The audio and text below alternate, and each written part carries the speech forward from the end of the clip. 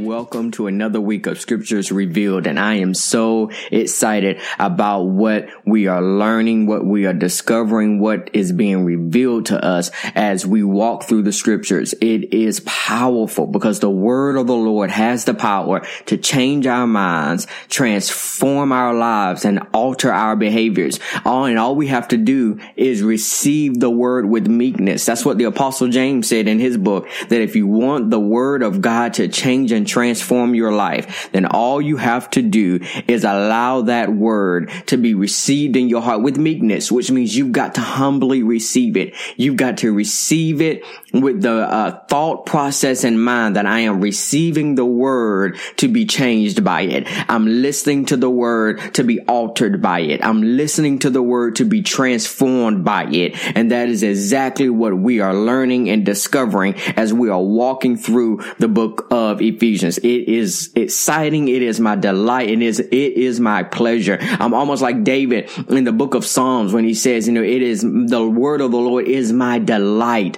Your precepts are my pleasure. That your word is like honey from the honeycomb. That is what the word of the Lord is like, because it is so full of power. Now, we have so much to cover today, and we're all going to be covering it in the same verse we covered last week. We covered chapter 2, verse 19 last week, and we're going back into that verse to show you another side of that, and then we are going to just move full force ahead. But I have a lot I want to walk you through. I have some religious sacred cows I'm probably going to blow up today. I have some religious whitewashed walls I'm probably going to blow down today, but it's all going to be in alignment with the word of God, because I believe that change is hard and change is impossible without sound doctrine. I'm going to say that to you again. Real change and real transformation is impossible without sound doctrine, because it is the word of the Lord that helps you maintain your emancipation from Egypt, your emancipation from bondage, and your liberation from captivity. It is the word of the Lord. Now, the Spirit of God will come in and do a mighty work and will set you completely free. The Spirit of God can do that in your home, in a service, in your car, on your job. The Spirit of the Lord is a liberating force. But after the Spirit of God has accomplished its feat, it then takes the word of the Lord to anchor you and cause you to develop a root system in your soul, so that you are rooted and grounded, not in an experience, but you are rooted and grounded in the logic of God. Because anybody that does not find their roots in the mind of God is going to ultimately find their life in shambles. You're going to find your life moving over into all types of spiritual activity, and all spiritual activity is not God activity. So we've got to root and ground our lives in the word of the Lord. So in light of that, let's go back into Ephesians chapter 2. And we were talking last week about aliens and strangers and how we have been brought near, and the Lord has brought us close, and the Lord has brought us into close fellowship with him, and that we're no longer enemies of the state. We're not enemies of God. We have been reconciled, and we are friends of God. And I want to refresh your memory about the strangers and the aliens, because the Bible says in verse 19 of Ephesians chapter 2, it says, "Now therefore," and I'm reading King James this week, "Now therefore ye are no more strangers and foreigners, but fellow citizens with the saints and of the household of God." What I want to draw your attention to this week is going to be on the household of God. But in light of last week, we talked about how you were no more strangers and foreigners, and how the distinguishing factor between the strangers and the foreigners and those who were natural born citizens of the nation of Israel was that the strangers and foreigners, they had access to the blessings of God. They had access to the festivals. They had to pay tithes. They gave God offerings. They knew how to build altars and all of that. But they did not have legal rights to the land. Now, the Israelites were commanded to be kind to the foreigners. They were commanded to be generous to the strangers and to let them live there and to let them be a part of it. But the promised land was given to the nation of Israel. And it is the same in the new covenant, that God would allow the rain to fall on the just and the unjust. He would allow anybody to be blessed by him. If you put into practice the principles of God, you're going to receive the benefits of those principles. There are a countless amount of people who are billionaires and millionaires and wealthy men and women who will teach to you the principle of giving and teach to you even the principle of tithing, because the principle works regardless of who is working it. They will teach you that and gain the benefits of it. But the difference between the ungodly and the godly is that the godly has legal rights to the land. And we learned that under the new covenant, our promised land is the kingdom of God. And what is the kingdom of God? According to Paul, the kingdom of God is righteousness, peace, and joy in the Holy Ghost. You have a right to be righteous. You have a right to live in peace, and you have a right to the joy of the Holy Ghost. And so there is no reason for you to be disturbed and incomplete. There's no reason for you to be full of depression and discouragement. And there is no reason for you not to be able to live up to the standard of God for your life, because you have legal rights to the kingdom. That's why Jesus said, it is the Father's good pleasure to give you the kingdom. That's what he wants to give you, your promised land. So we learned that and unlocked all of that last week. But what I want to draw your attention to this week is the latter part of this verse. It says, now therefore, verse 19, now therefore ye are no more strangers and foreigners, but fellow citizens with the saints and of the household of God. What I want to draw your attention to is that the Bible says not only are we fellow citizens with the saints, but the Bible says that we are now of the household of God.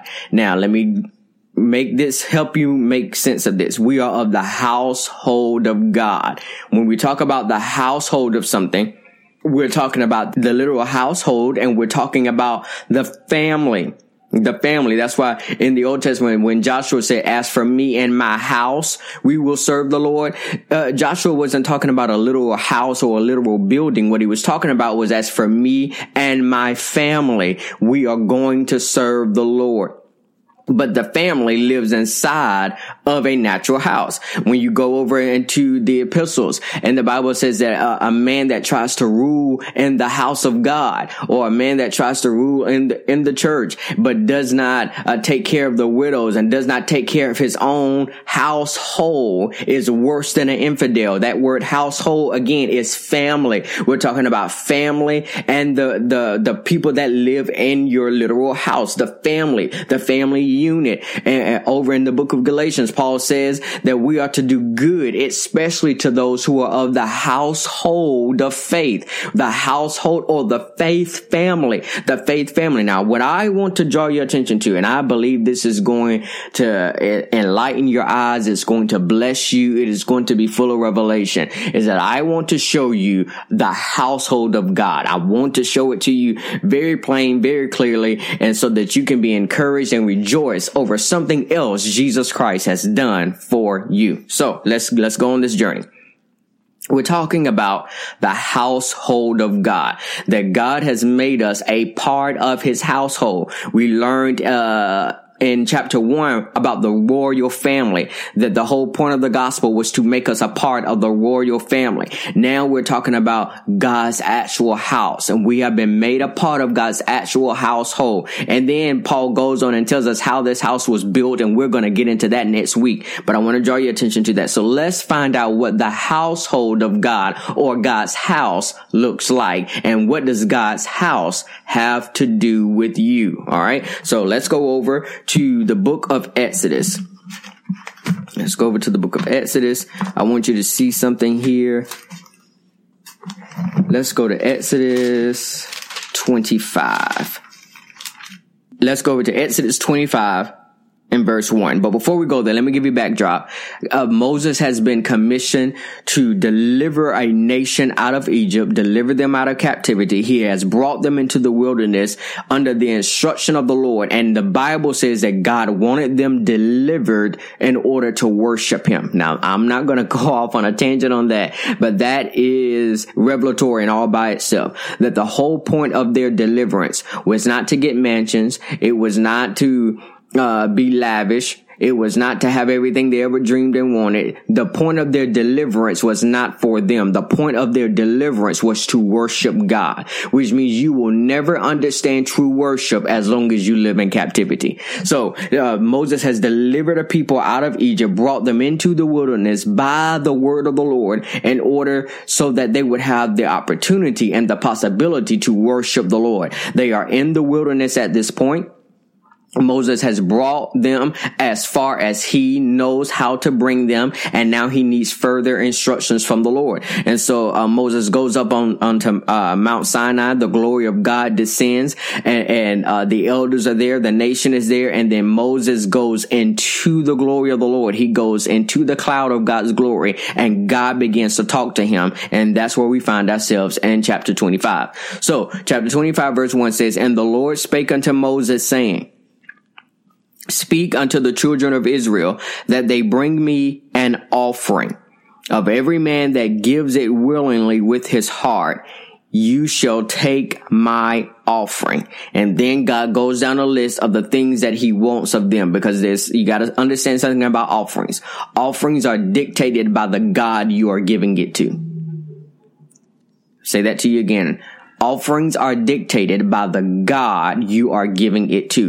An offering is not an offering because it's something that you made up in your own mind and your own heart. Now, granted, God said, I want them to give this offering and I want it to be given willingly. I want them to want to give it, but I'm going to tell them what to give. So until you are giving God what he wants, it's not an offering. If God is saying give your time and you give money, then you have not given an offering to God. What you've done is you've given an offering on the altar of another idol, because you are not listening to God, because offerings are not offerings.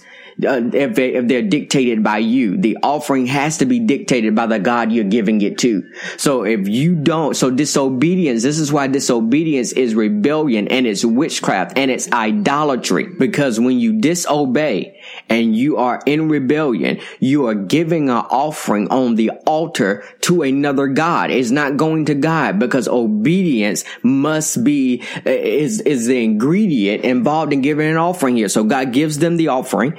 And then he says, this is what I want you to bring me. And then out of that offering, I want you to go down to verse 8. It says, and let them make me a sanctuary that I may dwell amongst them. Let them make me a sanctuary. So let me give you understanding here. This is what is going on. Moses goes into the glory of the Lord and he hears from God. So that's another thing. You have not encountered the glory of God if you didn't leave the glory with instructions. But that's for free. So Moses goes into the glory of God. He gets instructions from God. And this is what God tells him. I want you to go and take an offering from the people. When you get the offering from the people, I want you to use the offering they give me, and I want them to make me a sanctuary. I want them to make me a dwelling place. And you know what the actual translation of the word sanctuary is? It means tabernacle. It means temple, and it means I want them to make me a palace. I want them to make me a palace on the earth so that I can dwell among them. Because what happened is that God had not been dwelling among men since the Garden of Eden. He had been speaking to them. He had been visiting them. He had been encountering them. They had built altars to him, but God did not have a dwelling place in the earth since the fall of man. So God says, hey, I want them to give me an offering now, because they have come out of captivity. They have come out of bondage. Now I want them to give of themselves. So watch this. The dwelling place of God, or the household of God. Because this is what God said. I want them to make me a house, or I want them to make me a palace. I want them to make me a palace, but I want the materials for the palace to be an offering. But I want the blueprint for the palace to come from me. Why do I say that? Because we look at verse 9. It says, verse 8, and let them make me a sanctuary or a palace that I may dwell among them according to all that I show you, after the pattern of the tabernacle and the pattern of all the instruments thereof, even so shall ye make it. Watch this. So God is saying, hey, I want them to make me a palace, but Moses, I want you all to make it according to the pattern that I am showing you. Watch this. So apparently God already had a house. Please pay attention to this. Everything is tied and connected together. God already had a house. What God was instructing Moses to do is, I want you to take an offering from the people, and I want them to build me a palace like the palace I'm showing you right now on the mountain. That's what God is saying. So everything that Moses came down, the Ark of the Covenant, the curtains, the fine linen, the table of showbread, the menorah, the brazen altar, the brazen laver, the altar of incense. Moses did not make these things up on his own. According to the Bible, Moses got this after having a visitation and being shown God's palace in heaven. Moses was shown God's palace, God's sanctuary in heaven. And then Moses was charged to take an offering from the people, use their offering, and replicate my palace on the earth. Why? I don't want a palace on the earth just so I can have one, but if I have a palace on the earth, it's so that I can dwell among them. It's so that I can make my abode, in other words. Keep in mind that phrase. God wanted to make his abode among his people. But in order to do that, he needed the type of palace he had in heaven. He needed it replicated in the earth. Okay? How do I know that? Let's go over to the book of Hebrews. Let's go over to the book of Hebrews. And I want us to look at chapter 8. Chapter 8 of the book of Hebrews. Chapter 8 of the book of Hebrews. And watch this. It says, now of the things which we have spoken, this is the sum. In other words, he says, I want to summarize everything I've just been talking about in the previous chapters. And it says, we have such a high priest who is set on the right hand of the throne of the majesty in the heavens. Who's the high priest? Jesus Christ. Verse 2. A minister of the what? A minister of the sanctuary and of the true tabernacle. Watch this. This is God's palace. This is a minister of the palace of God, of the true tabernacle. Watch this, which the Lord pitched and not man. Watch this. The writer of Hebrews is giving us insight again that the tabernacle did not start in the wilderness with Moses. The temple did not start with David wanting to build God a house. The temple didn't start when David had to pass that vision and that dream on to Solomon, and we have Solomon's temple. The tabernacle and the temple did not start there with the nation of Israel. But the house of God started in heaven. And who made the palace in heaven? According to Hebrews, it says that the Lord pitched the tent. The Lord set up his house in heaven. And so Moses had a visitation, drawing it back to you again. Moses had a visitation on Mount Sinai where God gave him a vision of his palace in heaven. And then Moses was to replicate on the earth what he had seen in heaven. Now, the question becomes, what did Moses see in heaven? I know if you put it in our language, we say, oh, Moses saw the Ark of the Covenant. No, the Ark of the Covenant represented what Moses saw. You say, oh, Moses saw the brazen altar. No, the brazen altar represented what Moses saw. Or you say, oh no, Moses saw the menorah, where the candlestick, where the lights the lights were always burning. And then we get over to Revelation and John sees it. John goes and has a visitation, because the book of Revelation is not about the end times. The book of Revelation, according to the actual verse, the very first verse in that book says that this is the revelation of Jesus Christ. So unless you read the book of Revelation to have Jesus Christ revealed to you, you're going to misinterpret, misapply, and misappropriate what is being revealed. So, but in the book of Revelation, revelation. John has a revelation of Jesus, and the Bible says that he is standing in the midst of the candlestick. He is standing in the midst of the churches. So it says Jesus is standing in the house of God.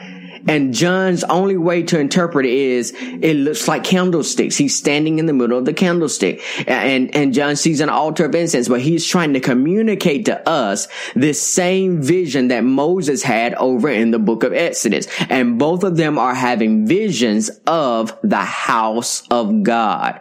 Okay? Of the house of God. Now let's go over to John 14. Because remember, Paul said in Ephesians 2 that we have been made of the household of God. Okay. Of the household of God. Look at this. Jesus is having a moment with his disciples. He's teaching them. He's enlightening them. And let's look at this. John 14. Cause I'm going to show you something different here. It says, let not your heart be troubled. Ye believe in God, believe also in me. First of all, I want you to pay attention to this. Jesus is saying, don't let your heart be troubled, because Jesus just told them that he was going to have to leave them. In other words, he's wrapping up his life, earthly ministry, and he's telling them, I'm going away. He said, but don't let your heart be troubled. You believe in God, believe also in me. Watch this. Verse 2. In my Father's house. Who are we? We are of the household of God. Pay attention to that. Paul says we now, right now, are of the household of God. Look at verse 2. In my Father's house are many mansions. If it were not so, I would have told you. I go to prepare a place for you. And if I go and prepare a place for you, I will come again and receive you unto myself, that where I am, there ye may be also. And whither I go, ye know, and the way you know. And then Thomas goes and says, well, we don't know the way. We don't know where you're going, first of all. So how in the world are we going to know the way? And Jesus says, well, I'm the way, I'm the truth, I'm the life. So not only are you going to know where I'm going, but you're going to know how to get there, because I'm the way. What is Jesus saying? Jesus was saying, I am the way to the household of God. Please pay attention. That's what Jesus just said here. He said, Thomas is asking him, I don't know where you're going. And Jesus is saying, I'm going to my Father's house. And Thomas says, well, I don't know how we're going to get there. And Jesus says, you're going to get there by me, because I am going to my Father's house, and I am the way that you all are going to get to my Father's house. Now watch this. Back in verse 2, it says that in my Father's house, there are many mansions. That is a very, very, very horrible translation of that word. King James did a horrible job. I thank God for King James, because I thank God that somebody was translating the scriptures so that we could apply them. But King James did a horrible job in translating that word mansion. And I know we built the whole theology on that there are mansions in heaven, and we all going to get our mansion. And if, hey, you go into heaven and you want a mansion, I'll go for it. Believe that. Believe God for a mansion in heaven. The Bible says every good and perfect gift comes from the Lord. That the Lord will withhold no good thing from those who walk uprightly. So if you want a mansion in heaven and believe there's a mansion in heaven for you, absolutely go for it. But to take this scripture out of context and build a whole mansion in heaven theology on it is wrong. Is wrong. Now, why is that? Because watch this. If you want to understand the Bible, you've got to interpret the Bible with the Bible.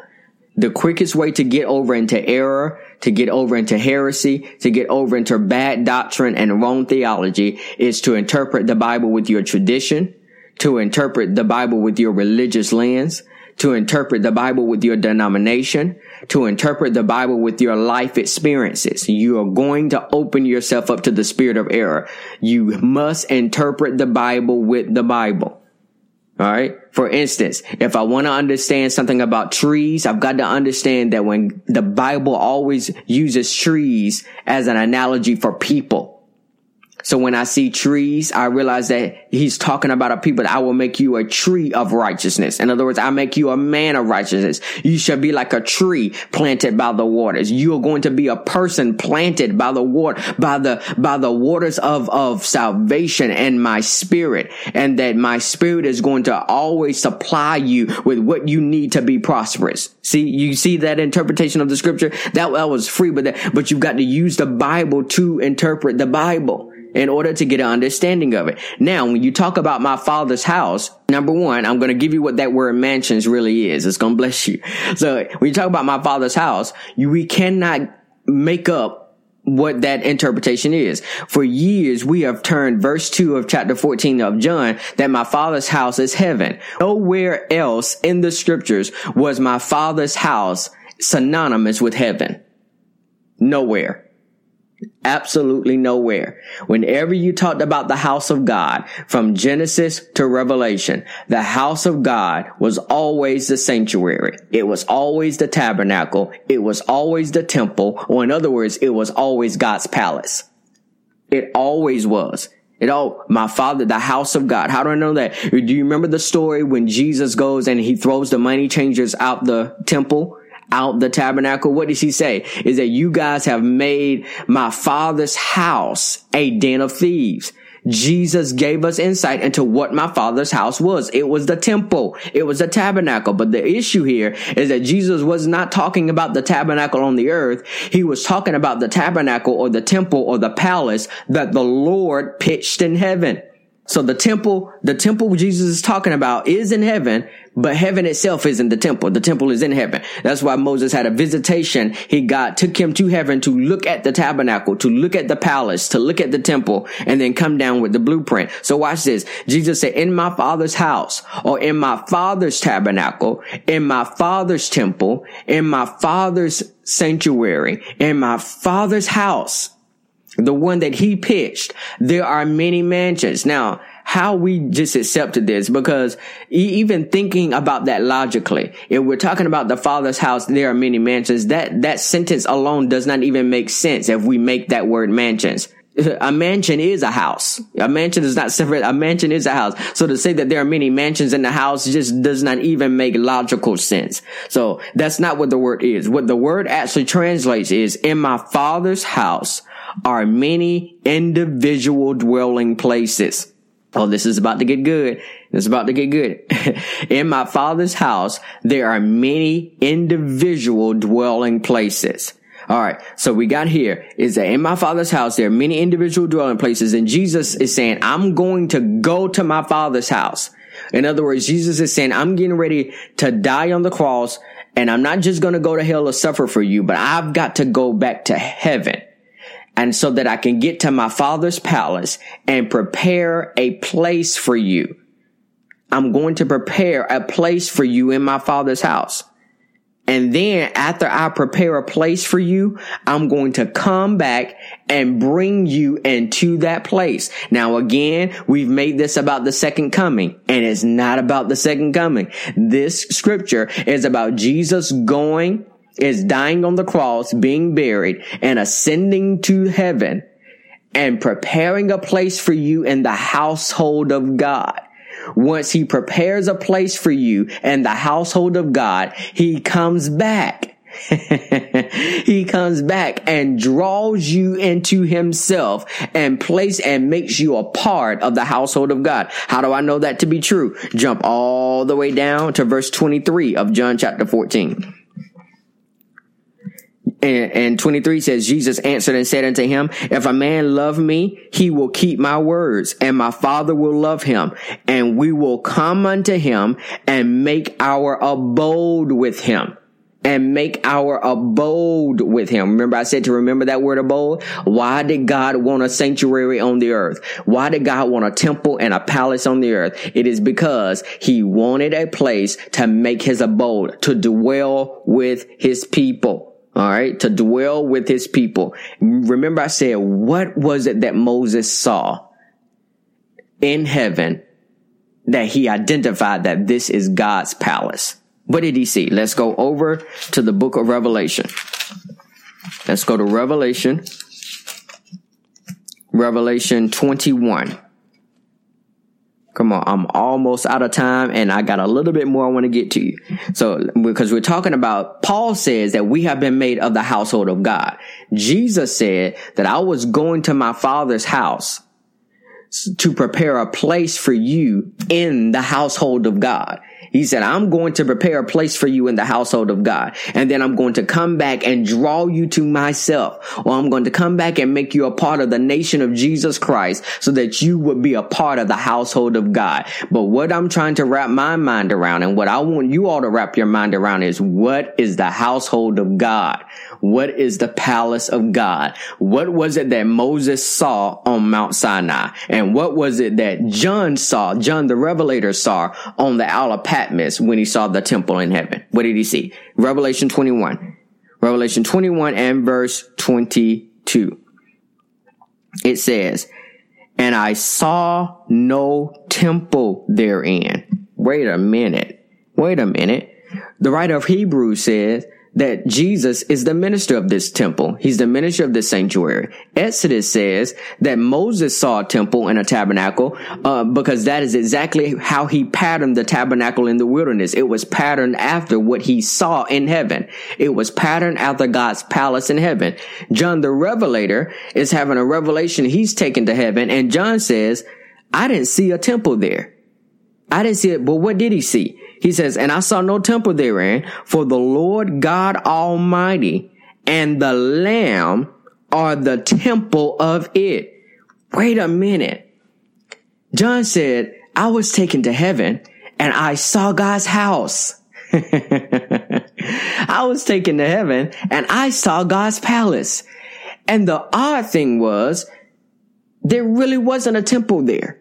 There really wasn't a tabernacle there, because the house of God, the palace of God, was God himself. And the palace of God was the Lamb. So for the Lamb, the palace was God Almighty. For God Almighty, the palace was the Lamb. All right. I'm going to make that make sense. Go back over to the Gospel of John. Look at chapter 1. Look at chapter 1. The Gospel of John, chapter 1. And I want us to look at verse 14. It says, and the Word was made flesh. Who is the Word? Jesus. So the Word was made flesh and dwelt among us. That phrase, dwelt among us. Remember I said God wants a palace on the earth so that he can dwell among us. That word dwelt among us means he tabernacled among us. And we beheld his glory, the glory as of the only begotten of the Father, full of grace and truth. So when Jesus came to earth and tabernacled among us. Who was Jesus? Jesus was the tabernacle of God. When Moses was on Mount Sinai, what he had a revelation of, what he saw was Jesus.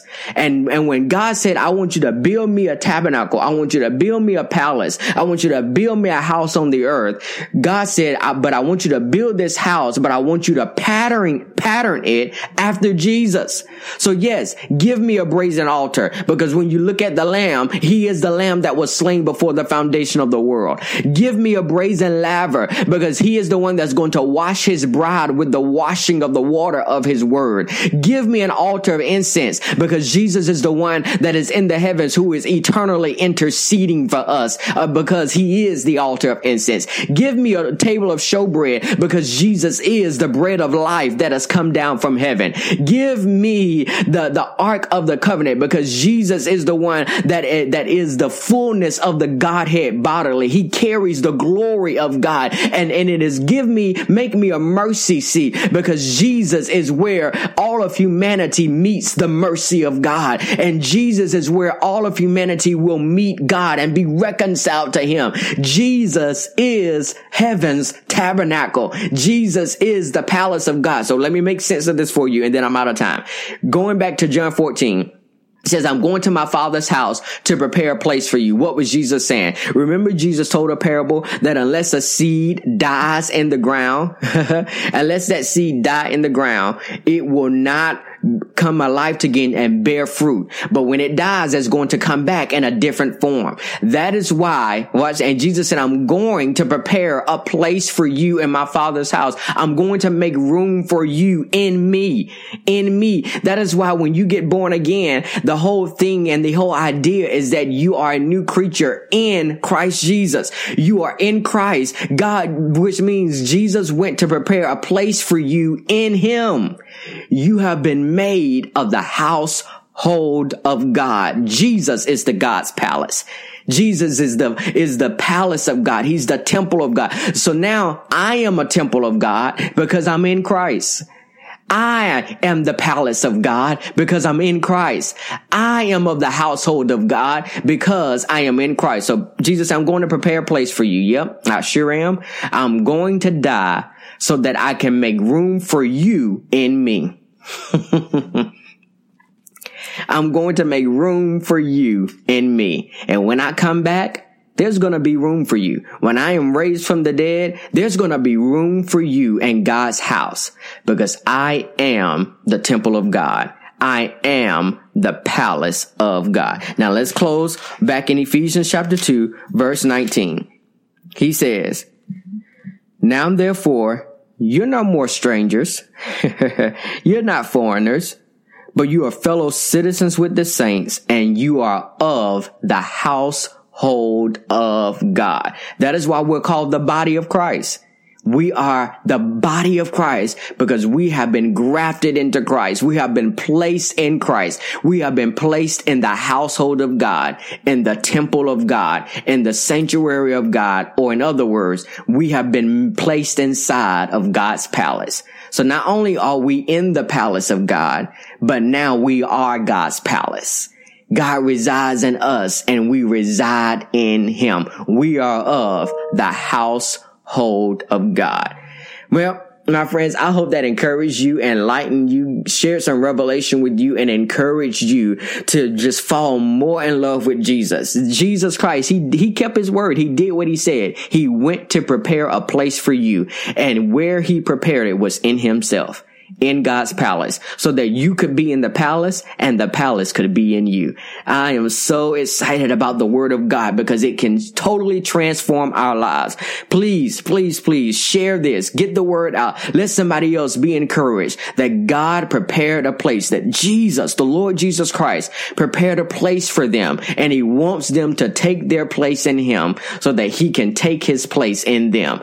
I am so excited about the word. Please share. Please invite people to listen to it and let their lives be changed. Don't forget to leave ratings for me on iTunes so that other lives can be blessed and other people can hear about it. Don't forget to go to my website and sign up on my mailing list at RickyWatsonJr.com. I am sending out newsletters every week of words of encouragement to you for the week. And I'm also sending you out the graphics for the podcast so that you have that information to share with your followers and to share with your friends so that all of our lives can be transformed. Be encouraged this week. God has made a place for you, and it is the safest place in the world. It is in the household of God. See you all same time, same place next week. God bless.